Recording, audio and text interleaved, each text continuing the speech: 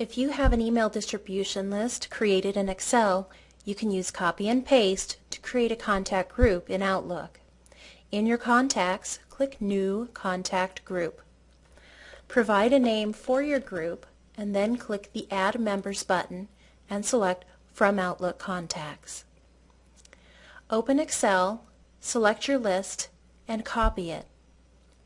Going back into Outlook, in the Members field, click and paste, and then click OK.